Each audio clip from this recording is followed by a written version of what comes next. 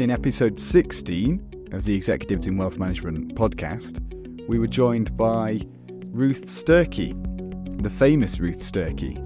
It was a really interesting conversation. My main area of interest prior to going into the conversation was to try and unpick the emotional journey that Ruth has been on post-business sale. Ruth obviously ran a very successful boutique and beautiful, to use her phrase, IFA based in London, which was ultimately acquired and absorbed into Paradigm Norton. Merged, I think is the right word. But really I was interested to understand the human element as an advocate of human well-being that Ruth has been on as a founder that had a clear purpose and direction with a business that she was building, to understanding how life and therefore well-being has evolved and changed post that sale. Really interesting perspective, I think really useful to consider for other founders of advice firms or founders of any business in general. Life is different post a business sale, and it's important to do it in the right way. So really interesting conversation. Ruth is fantastic. Yeah, I hope you enjoy it.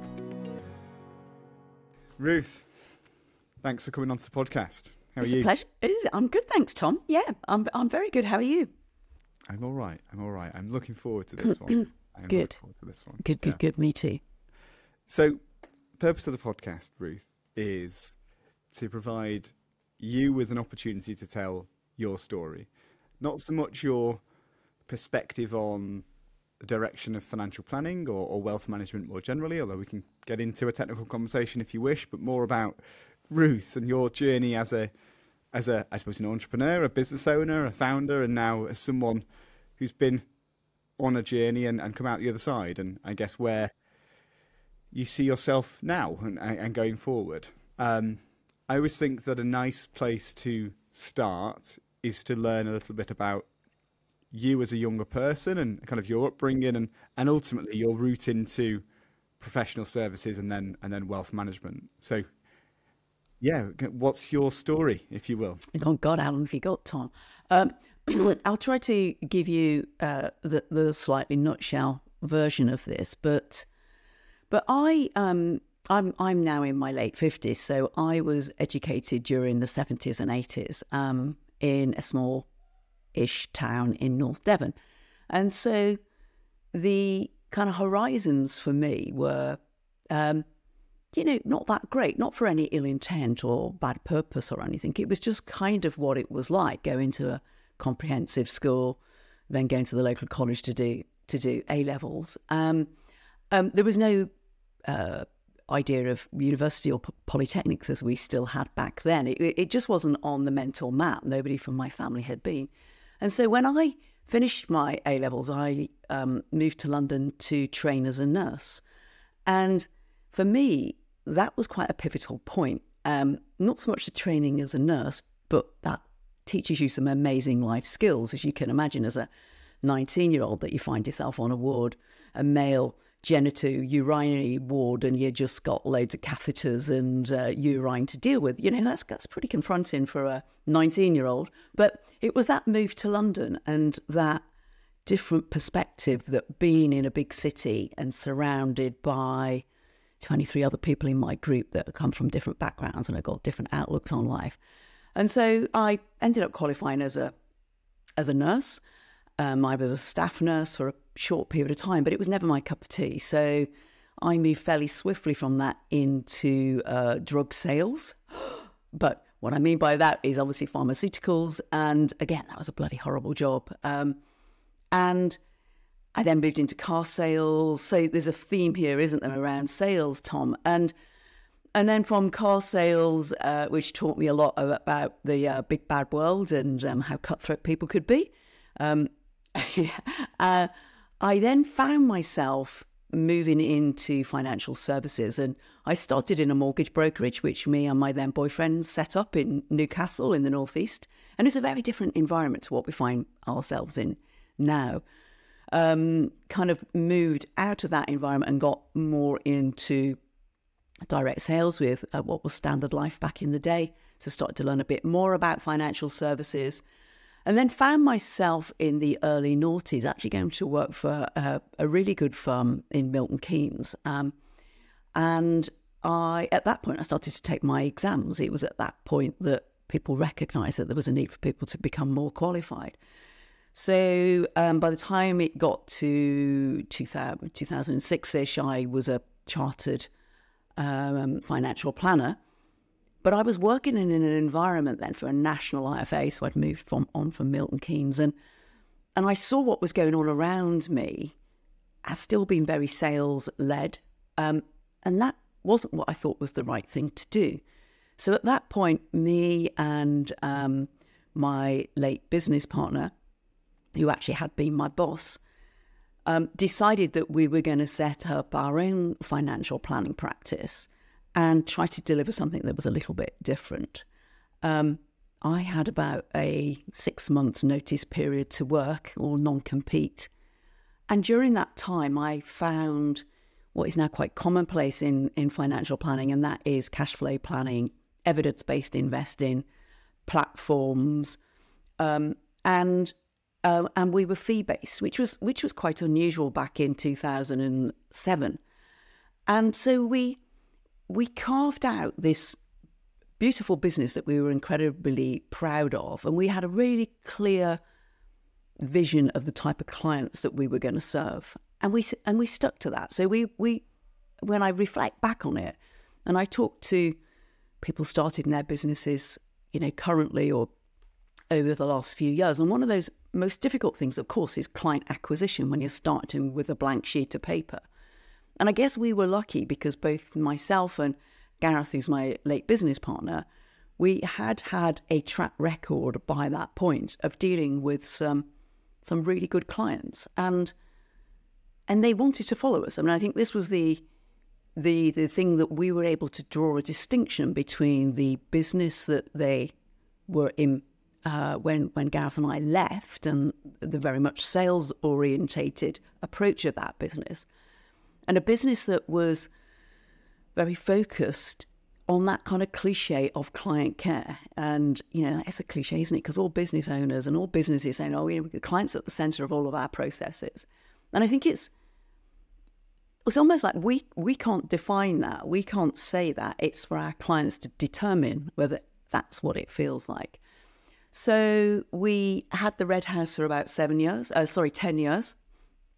And we had various, I was going to say ups and downs. We had emotional ups and downs over that period, but it was one of a business growth. And then in 2017, we then merged the Red House into Paradigm Norton, where I remain as a non-executive today. And as well as being a non-exec for Paradigm Norton, I also do some coaching of financial planning business owners, and I'm the chair of the Institute for Financial Wellbeing. So it's been quite a long journey that I kind of, skated over there for you, Tom, but feel free to pick up anything that you think might be of interest. Yeah, no, it's a nice, you get a lot into, 5 minutes, I think. Okay, so there's a couple of points in there. I think I'll start with this kind of, where did this observation come from? So if I understood if I'm processing what you just said, you said that you recognized that the organization that you were in just before you decided to go and set up on your own wasn't quite aligned with your own values. But at this point, because you hadn't gone through your notice period or your non-compete, you hadn't discovered, I think in 2007, Transact were now fee-based and whatever, evidence-based investing. So you were still on a journey to explore that in the future. So where did this desire or even this question mark come from? There's a better way of doing this. What was the driver to kind of, we have to do it differently, this isn't right? Yeah. When I think about that, it was a sense of, from my perspective, I had taken a whole bunch of exams that people were taking less exams back then. You know, I kind of think these days being chartered, for most people, particularly younger people coming through, it's a hygiene factor, but it wasn't in those days.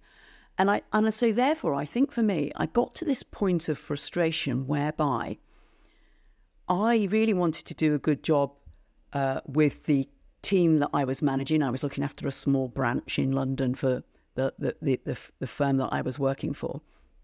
And I felt really strongly that we shouldn't just be selling people products. And what I saw going on in the wider organisation, even if not with the team I was managing, was that there were people churning group personal pension plans as a commission play, and that resulted in very highly paid star, in inverted commas, financial advisors earning significant amounts of money doing what I believe wasn't in the client's necessary best interest. And what you then also find is that when I think about, again, my observation from the firm perspective that I was working for, there is that then really difficult quandary that a firm finds itself in, because it has to make some really difficult decisions. So they were hooked to the addiction of commission and big commissions coming in. And that paid all of the salaries and all of the bonuses and everything that was happening in the short term. But it was I always felt that indemnity commission was a bust business model, even when I first sniffed it in 1989, when I first got involved in financial services. So to see it then, at play significantly, it just didn't feel right to me. And so what I wanted to do was to distance myself really from this type of approach and this type of attitude. And so I started to get a bit grouchy. So when I was sitting I was stuck in middle management, which it wasn't a great place for me to be, where you had lots of views and opinions, where you had very little influence. And I remember sitting around a boardroom table with all of my other middle managers and the board, and before the meeting, me and all the middle managers were all having a right old whinge about what we saw going on in the business. But then when we actually stepped into the meeting room, I kind of went out on a limb to make some point, the point of which I do not recall now. And there was just silence around me. Nobody else was prepared to support that view. And I felt very isolated and left out on a limb, and kind of almost hung out to dry. I was like, God, bloody hell, Ruth's saying it, but it's not what we think. And of course, that was rather agitating. And then I started to think that the directors of the business, I didn't rate them. I didn't think they were doing a particularly good job. But the one thing I recognised is they were at least giving it a go. They were putting their head above the parapet, and they were trying to manage the business in the way that they thought was best. And so what I suddenly realised was, you know what, Ruth, you can either be that moaning employee where you're just sniping all the time, thinking that things aren't good enough, or you could do it better. If I thought I was any good at it, give it a go. So it was very much a, be careful what you wish for kind of thing.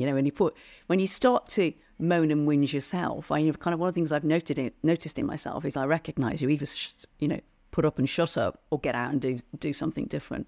So that was the kind of genesis of it. So that was a very long-winded answer to your question about, kind of almost how did we decide to do the things that we did. And it was, I had this 6-month period, as I mentioned, whereby myself and Gareth Marr, my late business partner, we had this blank sheet of paper. We had a number of years' experience, and Gareth used to be my boss, so his experience was considerably more than mine as well. But we also had the opportunity to explore some of these new things that we saw coming through. So I remember Gareth and I went to meet, again, the late Ian Taylor at Transact, and knocked on his door and said, what's this platform thing? So he explained to us what platforms were. And he wouldn't budge on his pricing, which we were very frustrated around, but ultimately admired. I went to a cash flow presentation, this thing called Truth by Paul Armson, and thought, bloody hell, that's amazing. That answers questions I didn't even know existed. And then somebody mentioned this rather obscure fund management group called Dimensional, to which I thought, yeah, oh, that I could pick you up on that, Tom, but maybe I just was. And but I remember thinking, you know what? Who can this lot be? I've never even heard of them. They can't be that big. And again, I went along, and what they were just talking about, whether you call it brainwashing or not, Tom, was bloody common sense about how investment markets work. And for the first time, I understood investment and actually what a lot of hocus pocus exists around that thing that ultimately we can't control. So we had these three things and this idea about building this beautiful new business. Gareth was still quite gung-ho about building a massive business, and at that point he wanted to take on venture capital and get to 20 advisors in the space of 24 months. And I just knew how difficult it was to recruit really good people, a subject that you'll also know very dearly, in the current climate, I'm sure. And I just thought, that's just not possible. We can't hold both of these two things in tension at this particular stage. So we decided that we were going to go for boutique and beautiful. And that's what we built. And it was a lot of fun. Boutique and beautiful. Yeah, it just came to me just then. It wasn't on the office wall. It wasn't on the office wall. No. If I was doing it now, maybe I'd have that in neon lights. Yeah, exactly. I like that a lot. So let's talk about my tongue-in-cheek statement of the brainwashers then. And, I'm an avid Trap listener, so shout out to those guys. And, they, invest in global equities and leave it alone. And I'm not going to get into opinions and what I believe is right and wrong, but, I listen to Trap a lot, and I can see the logic. How did you find? We're bordering into a technical conversation here, but how did you find? It's a philosophy, isn't it? It's not just an opinion. You have to. It has to be ingrained in every part of your belief. The moment you're sat in front of a client and the markets have gone down, and your confidence drops, that's it. It's game over. You have to see it. So how did you go from that journey of discovery to, all consumed, I believe that this is the right outcome for the next 30 years for you? Yeah, I think it is a belief and a philosophy. And I think as an advisor, a consultant, a salesperson, call it what you will, because there's an element of all three of those things in the service that we provide to our clients. Ultimately, you have to believe in something. And if you don't believe in something, then that lack of confidence will come through to clients. So when I learnt how investment markets worked and the randomness of performance, but also how different parts of the markets work, and we will try not to make this start to get overly technical, but the very simple premise that in order to get a higher return, you need to take more risk. So, there's a few truths around that. So, oh, okay, that's interesting. So that tends to mean value in smaller companies. Globally diversified makes a huge amount of sense. I always used to marvel at, I'd go to investment breakfast by blah investment group, and I would sit there and be in awe of people that were saying, yes, it's Europe is the place to be, or you go, oh my God, how do you know that? That's so clever. So there's all of this kind of crystal ball gazing dressed up as better knowledge, and I think until you start to understand how investment markets work, and ultimately it is a net sum game in terms of who wins and who loses, you can then start to, I think much more logically and rationally about how you set your investment strategy, and recognize that over the investment period of, say, 30 years, which it is for an awful lot of investors, even if they're, maybe coming towards the end of their working lives, unless you're buying an annuity, many people have a very long investment horizon. You can take away all the drama. You can look back and okay, there is that classic thing, this time it's different.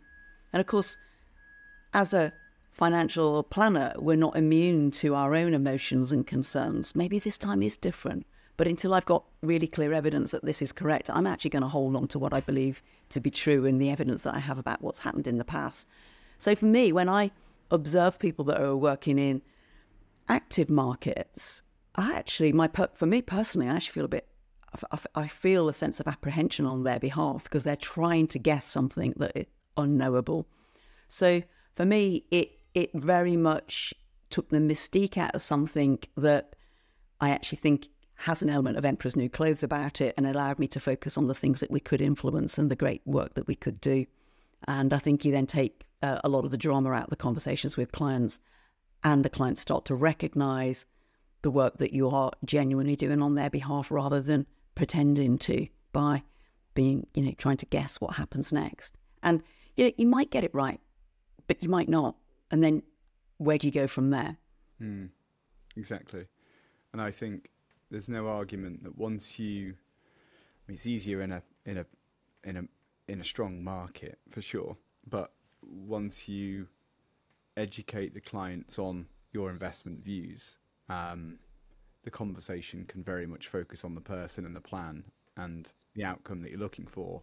Whereas I think sometimes with an active approach, you almost justify the performance. It's just a different conversation, isn't it? But it's a very different conversation. Yeah. But let's focus on boutique and beautiful. Let's do that. A lot. Yeah, I like that a lot. I think it's a little bit like our business as well. We're trying to be a boutique and beautiful. So there was this value argument that you had with Gareth, I believe, of scale versus this is who we are and this is why we're doing it. And if we try and push too much, our why is going to be diluted somewhat, potentially. So how did you grow the business, and what did the business look like over the next few years in the run up to the deal or the merger into Paradigm Norton? And how did you hold on to that why and this vision, or maybe it's just value base that you had quite clearly at that point? Yeah, I think, we grew very slowly, very steadily. We never got beyond 7 or 8 people at any given point in time. When we merged with Paradigm Norton, our turnover was probably up to 1.2 million, and I don't know, we probably had, 110 million assets or something, to just give some of the metrics that people will often want to get their heads around. And we had about 75 client families. So we had a very clear vision of the clients that we would serve and we would add value to. I think we had a very strong value system in the business, and we were very clear on the way that we dealt not only with our clients, but the way we wanted to interact with our team and have our team involved in an awful lot of the decisions. And I think for me also, it was also a lot about leading by example. So I would be in the office so bear in mind we are talking pre-COVID, where most people were in the office rather than working remotely. But we were office-based. We all shared our knowledge and experience with each other. We were all about everybody learning and growing. Everybody had their own personal development plans and things. We were really clear about the type of clients we wanted to deal with and the kind of characteristics that those people had. We didn't want to deal with just anybody just because they got a load of money. And I think we genuinely walked the talk. I never wanted anybody in the team to be working more than their 9 till 5:30, and if they were, it was an exception. I didn't want ever to be the rule. I didn't want people being on holiday and to think there was any expectation that they would be checking emails. We didn't send emails. We had a kind of unwritten rule that we didn't send emails after 6, 7 o'clock at night. If somebody did happen to be working late, and certainly not over the weekend, it's all about recognizing that people have got a life that's outside of the business, and there just needs to be a balance between working hard and relaxing. And I think we were always really clear on that. I also had my other business partner, Linda, who I haven't mentioned yet, was our practice manager / ops director, which sounds grand when there's only 7 of you, but between Linda and I, and I'm saying about Linda and I because Gareth had retired somewhat earlier due to ill health. We just were very clear about what we needed to do to have a good business, and we I always remember going out to lunch with a client and her saying how much she enjoyed being a client of the Red House, and me saying, what is it about what we do that you particularly like? And she just said, well, you always do what you say you're going to do. Now, to me, that's such a basic fundamental of business that I can't even believe that somebody calls that out as something that they admire, because why wouldn't you do what you say you're going to do? So I think we just, I'd like to think everybody felt they had a voice, that people could input into the business. Ultimately, somebody has to make a decision. So I'm sure some of my past colleagues might go, well, I remember that time, Ruth, when, of course, somebody ultimately does have to make a decision. But we were open and transparent as far as we possibly could with the team. They knew when things were good. They knew when things were a bit more tricky. But we also knew we all had to pull together to have our boutique and beautiful business. So it's difficult for me to think of, to know what any magic sauce is, Tom, to be quite honest. I think, when we was, I guess for me, where it came from, when we were setting up a business, I was just really clear that I wanted it to be a place where people wanted to come to work, and that they were treated equally. I'd worked in businesses where it's a very them and us type environment, and we all have our role to play in any given business, and no one individual is any more important than another individual is. We all are part of the tapestry that makes up a business being successful or not. And just because me or Gareth or Linda were the decision makers didn't mean that we were any more worthy than anybody else. And I kind of think it's quite strange when people feel otherwise, but yeah. There's so many links to well-being here that I'm desperately not going to go there. We'll get there later, but I'm not going to. I love that point around the tapestry. It's a really nice visual way of thinking about it. It's a point I want to come back to, but I want to ask you a question before. You talked about being a role model and leading by example, and you don't want your team to have to go, in too far out of the 9 to 5. Did you find that you were able to hold yourself to the same standard? Do you know what? I think reasonably so. Wasn't always the case. There were odd occasions I worked at weekends, but it was an odd occasion, and we were very, very clear that nobody was ever contacted on holiday, and nobody looked at their emails. And when and I think the only time there may have been any diversion from that, I do remember one occasions not long after Gareth had retired from the business, and we got a client that could be a tad awkward at times, even though they were very nice. And I think something had just happened, and the team just wanted to get some reassurance from me that their response was going to be fine.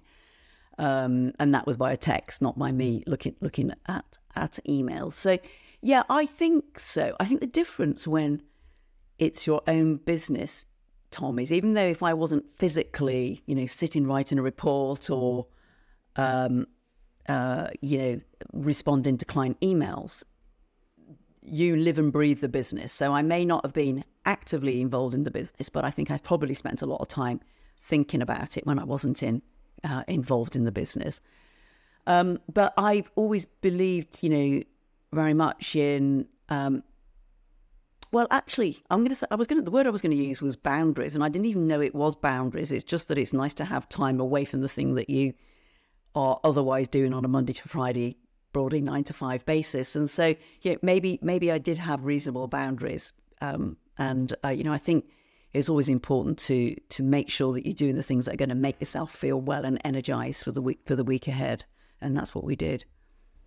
I find it quite impressive. I'm less good at it, I'm honest. That's honest. And, maybe you're at a stage in your business where that's okay. It kind of needs to be. I think businesses go through different stages, different chapters when, you do have to do what's necessary. I remember times when we had team members leave, and you suddenly just think, okay, well, I've just got to suck this up and get on with it. So, I think it's trying not to make it the norm, I think is the key.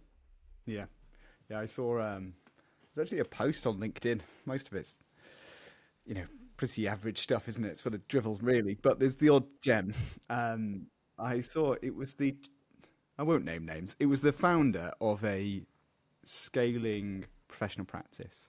And he talked about the kind of cycle of scale, consolidate, and the, I suppose, continuous development mindset. We're always looking to get marginally better, but every now and then in a cycle, you jump 50% higher than you were the year before. You're just up a whole other level, and it comes with a level of intensity and stress for you and the team, and energy that needs to go into it, and it's kind of tiring. And to some extent, I feel that's kind of, this conversation's about you, but I think it's about business owners. I feel that's kind of where we are this year. We're on this journey to become a search firm, and I think there's a very, very big difference between an agency and a search firm.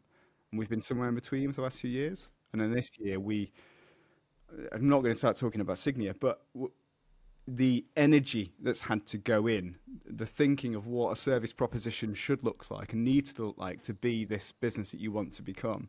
There are just parts along the cycle where it just takes more for a period of time, doesn't it? And I think it's quite interesting I saw that post and kind of recognized exactly where we are and thought, I wonder if this is just a short-term part of the cycle, and next year might be a little bit different. It might just be I'm not very productive, but it's interesting to think about.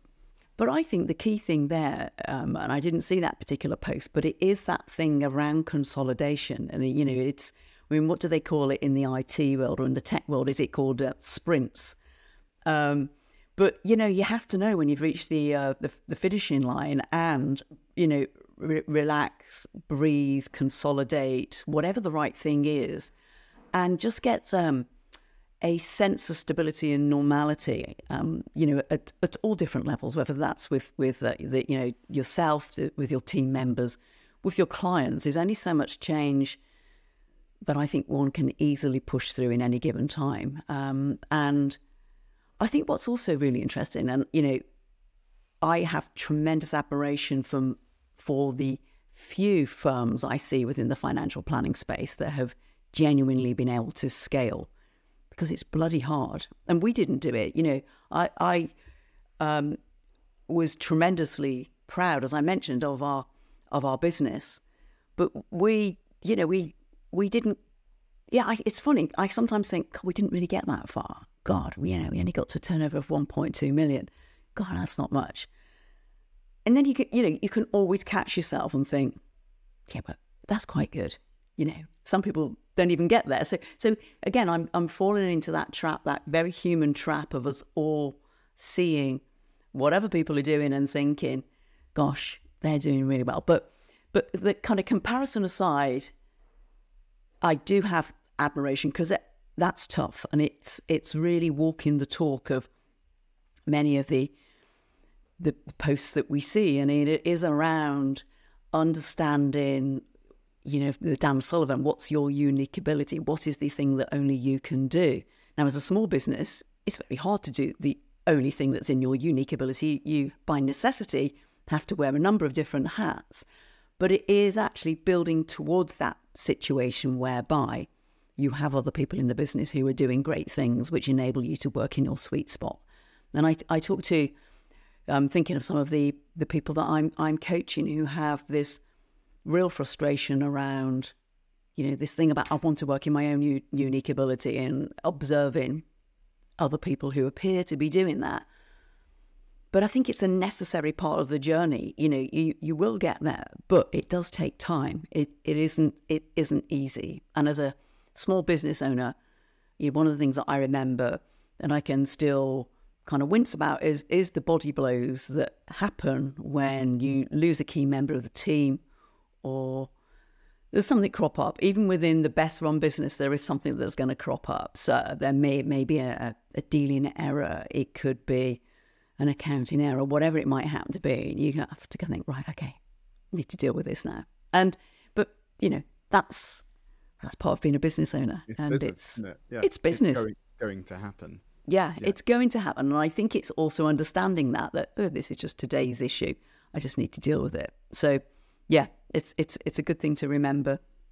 Yeah.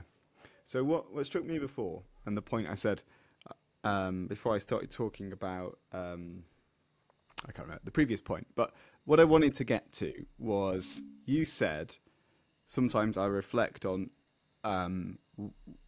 why we were successful at Red House, and I think you said something along the lines of, sometimes I'm not sure why. But to me, from our few interactions and even just this conversation, it was really clear as to why you were successful in building the business to the point that you did. And there's always comparisons, there's always someone bigger, faster, whatever. But what you did was impressive. But it was this point around, I wrote it down, you had a clear vision of the clients that you knew that you could add value to. And I think that's super powerful for any individual relationship manager, but any relationship-focused organization, period. Whether it's recruitment, whether it's financial planning, whether it's whatever. Knowing what you're good at and who you serve and why you serve and the value you can add to them is everything. Otherwise, you're just another person who's got a service provider. So can we kind of unpick that?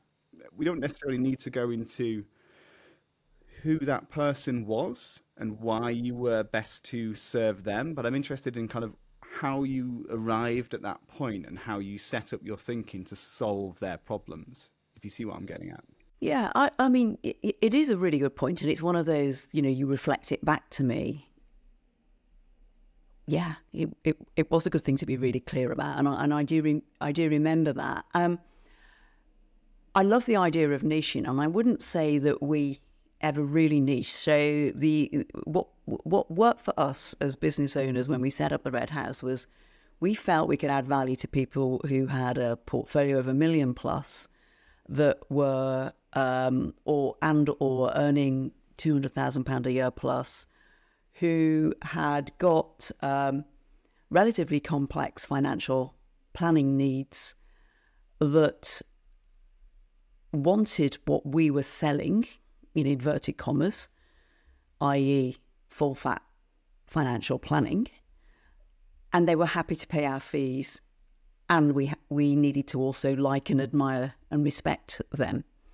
So that's not a tight filter, but it at least gives you some rails to run on when the phone rings and you recognise that it's somebody that, probably our service proposition isn't going to be appropriate for either the level of wealth, whether that's because they were earlier on in the journey or they'd accumulated less, or because actually, as a firm of a certain size, to distort the type of clients you're looking after by thinking, oh my God, that person's super rich, we'd love to have them on. For me, that's adding risk into the business that's unnecessary. I'd much rather have 100 clients all with £1 million than a few with a much lesser amount, but a couple with 15 million plus, because your business is distorted by having those long tails. So I think it did give us a clarity. I've always said that if I were to set up another business, and I'm not going to set up another financial planning business, just to be clear, I would love to really niche that down into, whether it's a profession or whether it's a particular sector of people, because it really does enable, people will say, oh yeah, but that just gets boring, doesn't it? And when I disagree, I think it means that you can become very, very good at the thing that you're purporting to do. And which is probably more moving into the well-being angle, which we, as you said, Tom, may come back to. It really means you understand the deeper issues that exist within that profession's world, rather than just them thinking that you do. Because I've got a couple of lawyers on my book, so of course I know what goes on in the legal world. I don't think you really do. So, so for us, it was it provided a focus, and we pretty much stuck to that. And it was always fun to kind of challenge ourselves. I remember once my business partner Gareth, he'd had a big history in pensions and small self-administered schemes back in the day. So he was very knowledgeable around pensions. And I remember one of our client firm had got a small defined benefit pension scheme. And they said, or it came to us, would we like to manage their defined benefit pension scheme for their employees? And I just saw, red warning signs. I think Gareth saw £10 million or whatever the figure was. And we properly had to have a, pretty deep debate about, no, this just is not going to happen. But, that's what good business partners are like, isn't it? You're able to actually kick something around and come back to what is it that we do? What is the essence of what we do? And it was a pretty tough conversation, but ultimately, we both realised that it was not a good idea to take that piece of business on. Yeah, no, that's nice. And I think that sounding board, whether you're a one-man band or, have a business partner that you can, have that robust conversation with is really important. And if you haven't got that person in your business, go and find someone. Yeah, it's so important, isn't it? Even sometimes you just need to say it to somebody else to hear what you're saying. Yeah, no, I couldn't agree more. Okay, so what I was really interested, and the reason I kind of initially reached out to you, is I spend a lot of my time talking to founders of financial planning firms. Now, for obvious reasons, most of those are still building out their business. And because we do a lot of senior leadership type work, we constantly have this conversation of the emotional journey that a founder needs to go on when they're building out functional capability of their board. And put that in English, when they may need to split their role in half and give away some of their stuff that they've always done previously. It's a big emotional kind of journey. That's my job. I do it good. So why do I need to someone else to do it? And obviously you're in a position where you built the business to the point that was right for you. You kept true to who you were, but then you kind of got to a point where there was a need for a change, and there was a need to identify a third party, that shared your values, and Paradigm Norton make their investment philosophy very, very clear for everybody to know and see. But I'm interested not so much in how you made that happen, but the emotional journey that you've been on from a business owner to transitioning in to, I guess, to some extent, transitioning out. I know you're still involved on a day-to-day basis, but there's been a journey there, I'm sure. Can we talk about that? Yeah, sure. I mean, it's been, it is a very big emotional journey, and I think there's with it, when I reflect back, there's been there was the prior to us actually getting into the decision that we were looking to merge the Red House into Paradigm Norton. We'd been through a big emotional transition within the business when Gareth needed to retire due to ill health fairly suddenly. And prior to that, he had some periods of illness, which meant he was out of the business. So very confronting for a young business and for somebody who's kind of growing into their role. But you come through it, you learn a lot. And then but to talk a bit more specifically around that decision to merge the business into Paradigm Norton, and I am using the word merge, but clearly Paradigm Norton were the bigger business. But I think both firms have agreed there was a kind of a merging of ways of beings and values such that it wasn't just 2 + 2 = 4. I think it was 2 + 2 = 7 or something, ultimately, when the two businesses coming together. But the decision in my mind, I'd thought on a few occasions, like, at what point do we exit the business? And I think I was very conscious that it's a long drawn out process. So it's not just like you're an employee where you give your 3 or 6 months notice and you're out the door. This is something where first and foremost you have to recognize it's the right point to actually be looking to sell the business. You then need to identify who a potential purchaser could be. You then need to go through a courtship. You then need to go through the legals. You then actually get to completion day, and then you actually have to go through the handover period. So, for us, it was from the start of the process to the end of the transition, or the formal legal handover period, was probably a good 4.5 years. So that's quite a long time. Obviously, some business deals are somewhat different to others, but ours was a 3-year handover period, which was absolutely fine. Going back to one of your very early points, Tom, the point is, with a financial planning practice, you're dealing with human beings. You're not just moving bits of collateral around, and people. You can't just decide you're going to change the depot and just move your stock. It doesn't work like that. So the journey was emotional in lots of different places. It was a fairly identifying Paradigm Norton was relatively easy, in as much as Linda and I put together a shopping list of attributes that any firm that we were going to sell to or merge with needed to have. And we were pretty fussy. I hadn't spent what was 7-8 years of my life building something boutique and beautiful to just flog it to the highest payer. And if that's what people want to do, that's entirely up to them. But that was just never in my mindset. I'd never even thought I'd have a business, let alone be an opportunity to sell it. So money wasn't a prime motivator at all. Once we then started to talk to Paradigm Norton, it was then the legal process was drawn out and emotional.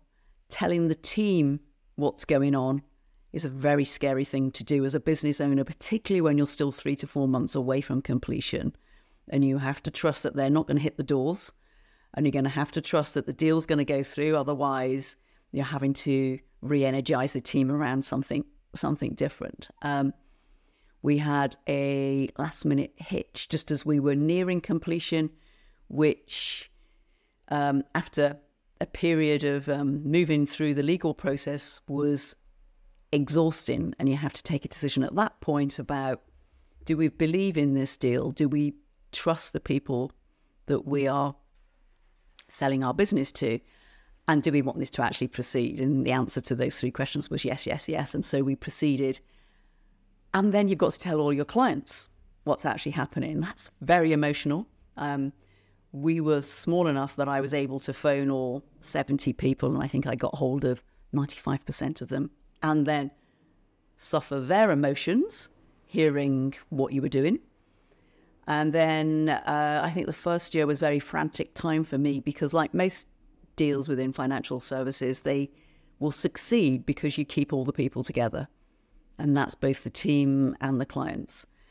So there was all of that was around the deal. And then more recently, I'm not actually involved in Paradigm Norton now on a day-to-day basis, but as probably more on a quarterly basis as a non-exec these days. But then the emotional thing for me has also been, now what? What am I going to do? Exactly. And and I think if I'm entirely honest, that's something that I'm still working out. And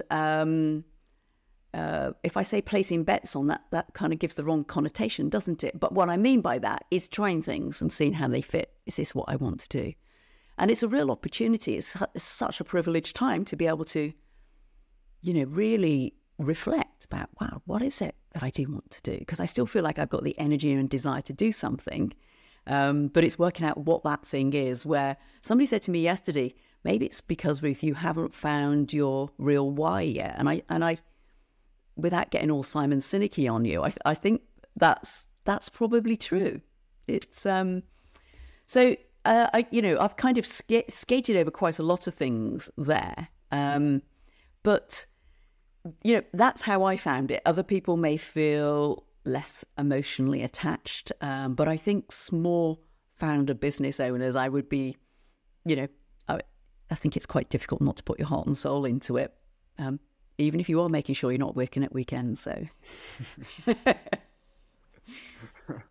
yeah, okay. It's really interesting now, isn't it? Because if you had this experience that you have now, both as the emotional journey as a founder that's post-exit, but also as I guess as a permanent, I hope you're okay with this, but someone who's kind of maybe in the sort of retirement stage. I know you're not retired. I'm not saying that. Not a word I mean. like, but I think it's fair. It's fair to use, absent any other. In fact, somebody said to me over the weekend, and this made me laugh. Ruth, you're a lady without portfolio, and I thought, yes, but which is of course not entirely true, because I'm doing bits and pieces. But it's a What is this stage? What does it mean? What does it have to look like? Well, what I was getting to is that I think that this experience would make you a significant, I'm sure you were a very good financial planner before, but this experience now, this emotional understanding, is so incredibly valuable as a person of your profession, that I can see why it's so clear the value that you could add to a relationship manager, a financial planner, because you've kind of lived and breathed it. It's just interesting to think about, I think. What I've been reflecting on, and particularly with my work for the Institute of Financial Wellbeing and the reading I've been doing around broader wellbeing and behavioural finance and psychology, I'm pretty sure that we're not having the right conversations in the wider financial planning profession. I'm sure there are a few that are doing it really well. So, I'm always wary of sweeping generalizations.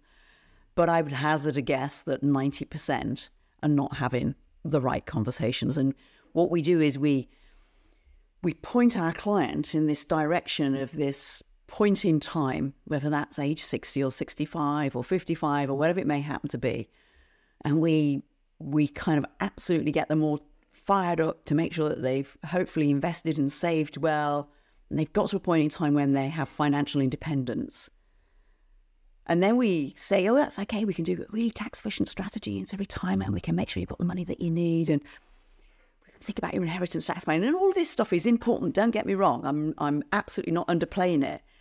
But the thing that we're really not addressing, I think, is the elephant in the room, and it's the next evolution of financial planning as I see it, is to actually have better conversations about their wider well-being rather than just their money. And, for me, it's one of those things that I do feel quite passionate about. And almost, to my mind, having this knowledge now makes me, I can't unthink it. If we think about why we exist within financial services, the broader financial services in particular, it's all around kind of talking to clients about money and moving money around and doing all our fancy, clever stuff. But if ultimately we're not making clients more happy or content, why are we doing it? And I'm not sure that the majority of people understand that that's what their role is. And yeah, it's not surprising given where we've come from as an industry, and we're not even that old.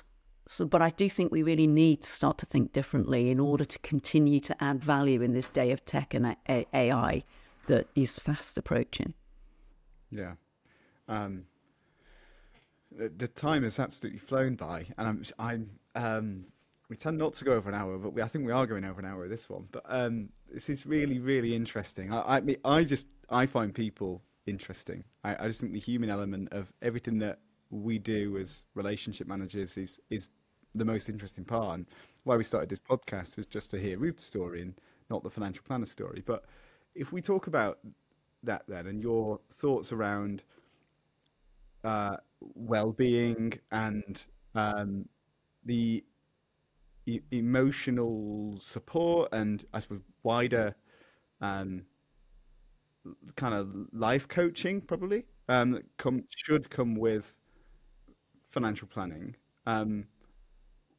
What do you think firms, what do you think is the future? What do you think it will actually look like over the next few years? And what can businesses start to do to develop their thinking and knowledge around this space? There's a couple of questions in there, but take it where you will. Yeah. I get your drift. I think firstly it's to recognise that this is the change that's needed. And what I often find, I think the quality financial planning firms, well, it's interesting. There's a number of financial planning firms that go, I've got that nailed. That's exactly what we do. And I'd love to actually see what they do. So I think let's not rest on our laurels. This is more than having a nice sofa and a great coffee machine in the office. This is far deeper.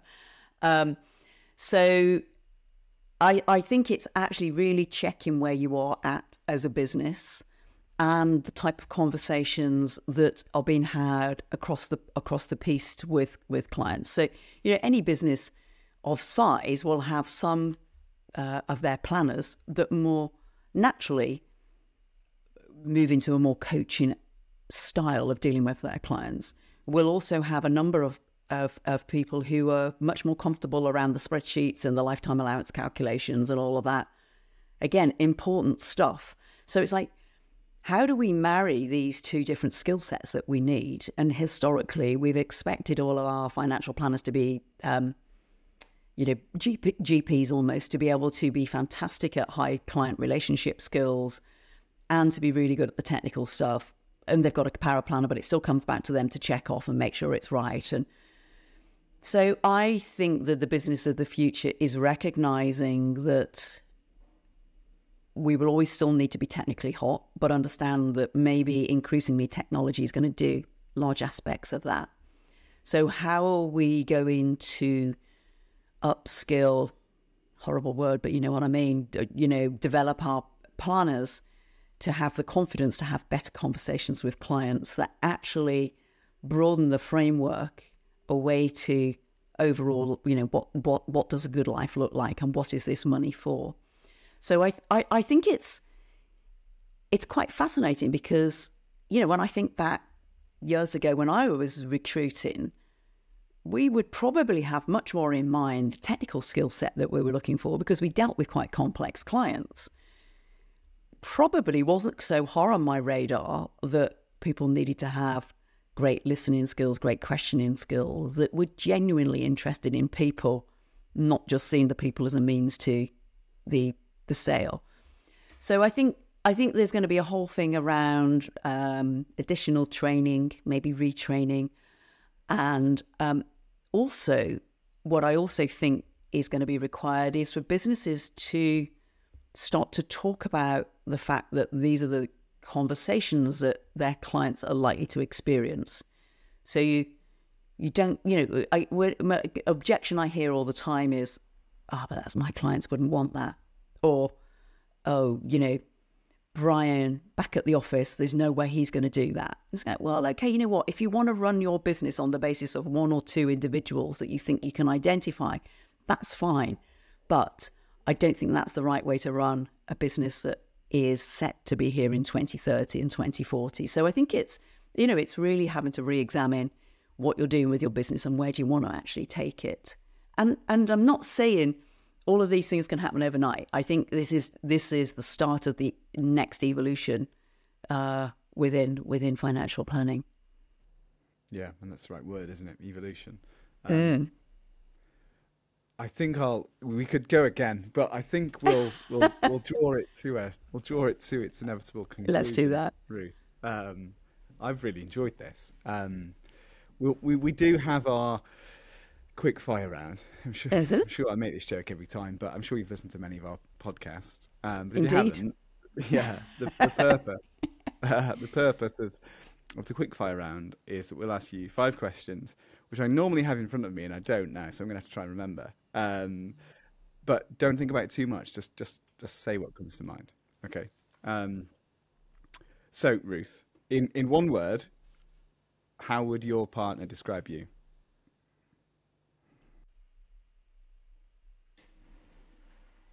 Blimey. Yeah, that's how they describe me. I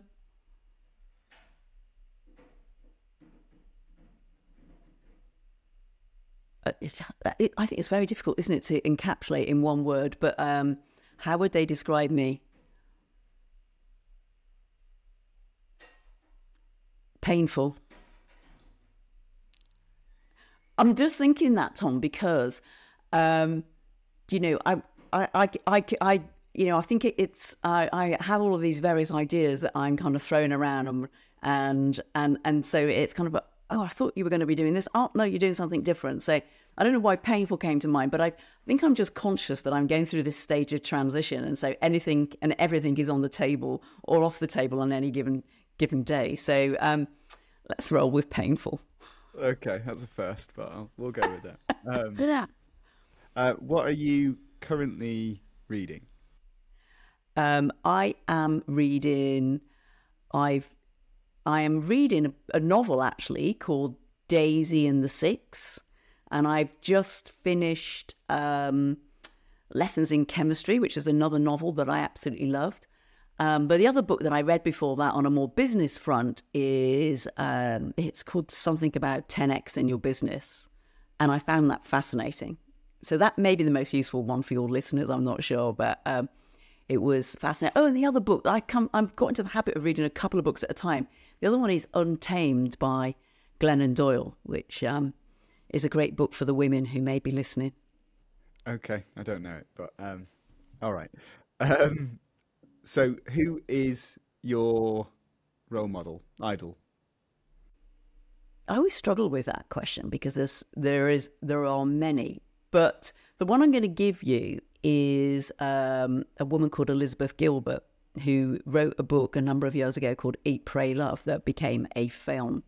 But she's also somewhat of a philosopher, I would say, in the women's space, and she's somebody who isn't afraid to put herself out there to stand up for what she believes and make difficult choices. And I think that's something that we can all learn from. And she's quite a gentle soul as well. Sounds good. What's your pet hate? This is my favourite. It really irritates me when people are late. Okay, yeah. Yeah. And, I've been trying to get over myself a little bit around that. But it's so basic, isn't it? It's what, sorry? It's just so basic, isn't it? It is to me. And yeah. So yeah, I guess that. Okay. And I like right. here's one as well that you'll go, oh God, Ruth, why did you mention that? Plumping up the cushions on the sofa. People not plumping up the cushions on the sofa. I mean, it makes me sound like a right uptight so-and-so, doesn't it? It's just one of my things. Oh. Now we know. Anyway, final question then, Ruth. Signia are paying, so congratulations. Thank you. You can go anywhere in the world for 1 week. Where do you go? I would probably be in a ski resort and I've never been to Japan, and I also hear there's great skiing in Japan. So if you're going to pay for me, that's brilliant, Tom. I didn't realise that was the fee for this, but that's so good. Yeah, a Japanese ski resort would be fabulous. Thank you. Oh, that's a pretty good one, that actually. But yeah, well, I'm not sure about Ruth, sushi of a lunchtime, but I'm sure I could get used to it. But yeah, that's okay. This was a lot of fun. Thank you. I've enjoyed it. Thanks, Tom. It's been good chatting.